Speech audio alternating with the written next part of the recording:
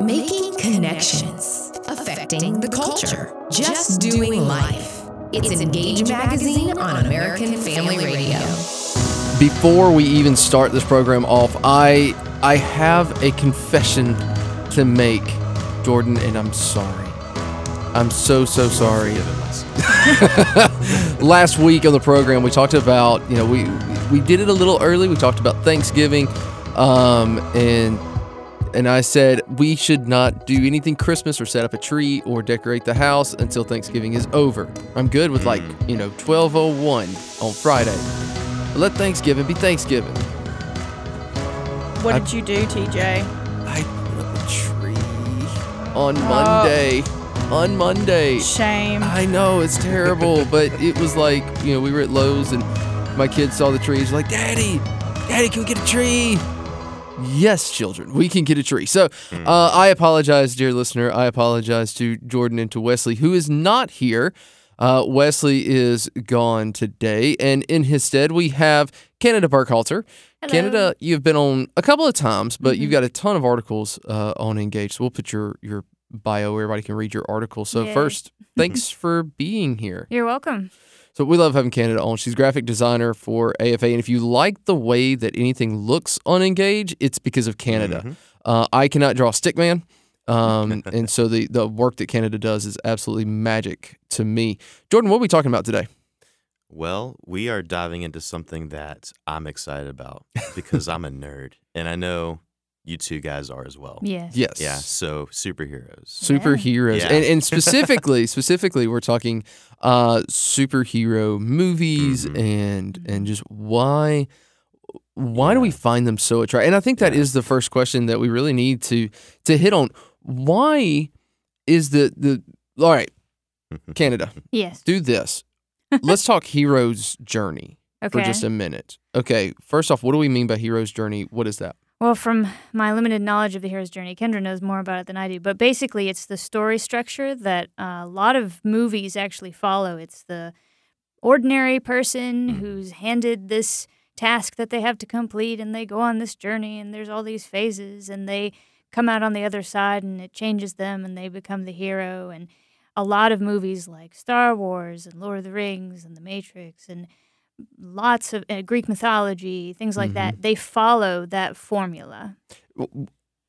Okay, why is that such a powerful formula, though? I mean, we all love that story. Like you said, you just named, some of the biggest blockbusters. I mean, Lord of the Rings with all 6 of the movies and now a TV show coming out on Amazon. Fingers crossed. Yeah, I'm really excited about that. But, and then you also do have the Star Wars and even like the individual, not just the Star Wars saga or the universe, but basically each story within Star Wars kind of follows that as well. The original Star Wars, like A New Hope, it actually is almost to the word precise of the hero's journey. Yeah. Like all the different, like the mentor and the inciting incident and the princess that needs to be rescued. They are all very specific, and you can go through a lot of different stories and see all those similar aspects. Yeah, and if you want to actually see where George Lucas got the Star Wars story, watch Seven Samurai. Oh, yeah. So, yeah, Japanese film. Great film. So, what is the deal with superheroes, though? I mean, we talk about hero's journey, and that's one thing, but a superhero is a little different, right? Because, if we look at somebody like Superman, right? Superman was already born with all these powers. He doesn't have to increase. He just is Superman. Why do we find that so attractive? I think it fits our ideal, It's that something that's more than human, something that we wish existed. And maybe we wish we had it. I know I definitely wish I had it myself. That would be amazing. You know what? Okay, if you could have one superpower. Do you really want me? Okay. Come on, man. We cannot have this discussion. I think it's established that controlling time is the ultimate one. What? Like if you could only have one single. But here's the problem. Here's the problem. If you stopped and reversed time, you would grow old and no one else would. There's a lot of loopholes and stuff. I thought a lot about this. I've arrived at my conclusion. I'm not moving. So. I love that. So, all right.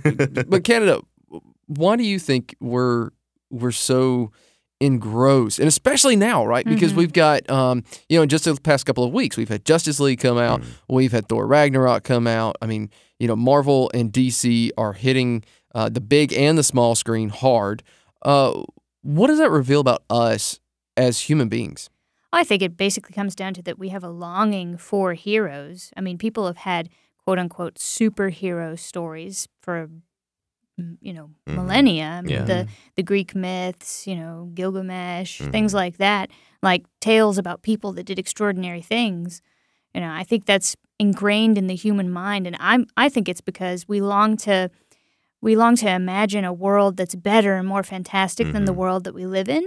And by creating these made-up worlds with these fantastic people that have all these amazing abilities, it reveals our longing for a better world. And I think it reveals our longing for a savior. Yeah. We're always like the hero that comes in and saves the day.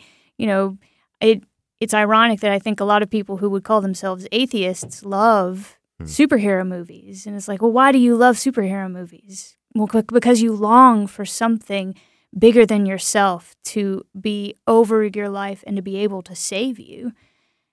You're listening to Engage Magazine on American Family Radio.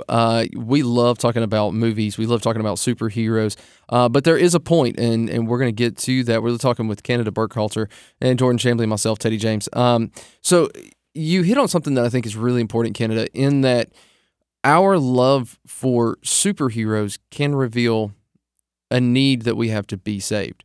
Because, I mean, in read any of the really good comic books or watch any of the really good movies, most of the time it's superheroes saving us, common man, from a threat there's no way we could defend ourselves against. I mean, look at the very first Avengers, right? You've got, what are the aliens called? The Chitauri. Chitauri. Okay. So I know I lost some street cred there. It was a long time ago. Exactly. It was a long time ago. But, the thing is, there's no way that, the U.S. military could fight against those dudes, especially the really big ones. Yeah. And so we have to be saved. And I think there's something that reveals about the human nature, like maybe the human quality of us, believer and non-believer. Yeah. Well, yeah, and I think also it kind of goes into, I think what Canada kind of hit on a little bit, our need for a savior, but also think of it with an eternal perspective. The scripture tells us that in eternity we will be made like Christ in all of his power and perfection. Obviously, we're not going to be divine. Right. But and then that's why we will be like Christ. We will be like Christ, and we hear that the universe, the nature is groaning, waiting for the revelation of the sons of God. I think personally, and I wonder what y'all think about this, that these stories reflect that longing within us, so that we want to become that thing that we see playing on the screens or in the ancient myths. We want to become that. We don't just want that to rescue us. We want to actually be that. And I think it reflects that longing. No, I completely agree. I think that there's so often where, and it's not even just in superhero movies, right? I watch so many films and I read so many books and I see so many stories where they cannot help but reflect the reality of the gospel, right? Yeah. Whether that is, the hero story, that's a great thing. But also, you look at something like Les Miserables, which is an incredible story of forgiveness, an incredible story of redemption, an incredible story of just why does human life have value? Jean Valjean should have, wasted away in a jail cell somewhere, or at least according to, I can remember Javert. Thank you. Russell Crowe. And I'm Javert. Yeah.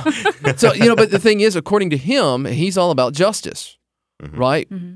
But without grace, there's nothing there. And in our God reveals himself as truth and grace. And for that to be displayed in such a beautiful way in the movie, whether you're watching the modern retake with Russell Crowe and Hugh Jackman, or whether you're watching the 98 with Liam Neeson. My personal favorite. I love that movie. I do absolutely love that movie. But I think that it hits on the fact that anytime we attempt to create a story, we can't help but reflect the gospel. Yeah. It's the ultimate story. And I think because at a subconscious level, we see what's wrong with us, you know, and we fill in that gap with stories. Do you think we can take it too far, though? Yeah. Like, Yeah, what does that twist it. look like? Okay, both on the side of the creator of the medium, whether it's stories, whether it's fan fiction, whether it's, you know, creating a movie or whatever, or consuming. Because I think that there are two different sides you can take to that. I think both can lend themselves to idolatry. I am a creator of stories. I haven't published anything, but like I create stories constantly in my head, and I can absolutely get lost in that. Like if I let myself, I can go too far, and it becomes something that I'm obsessed with, and it's not healthy, but it's also not. It's sinful. And then on the consumer side, I'm also on that. You have to be disciplined and not let yourself get lost in entertainment.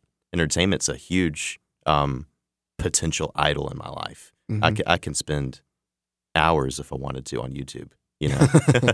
But yeah, so there is a balance. You can't leave behind the real story. You know what I mean?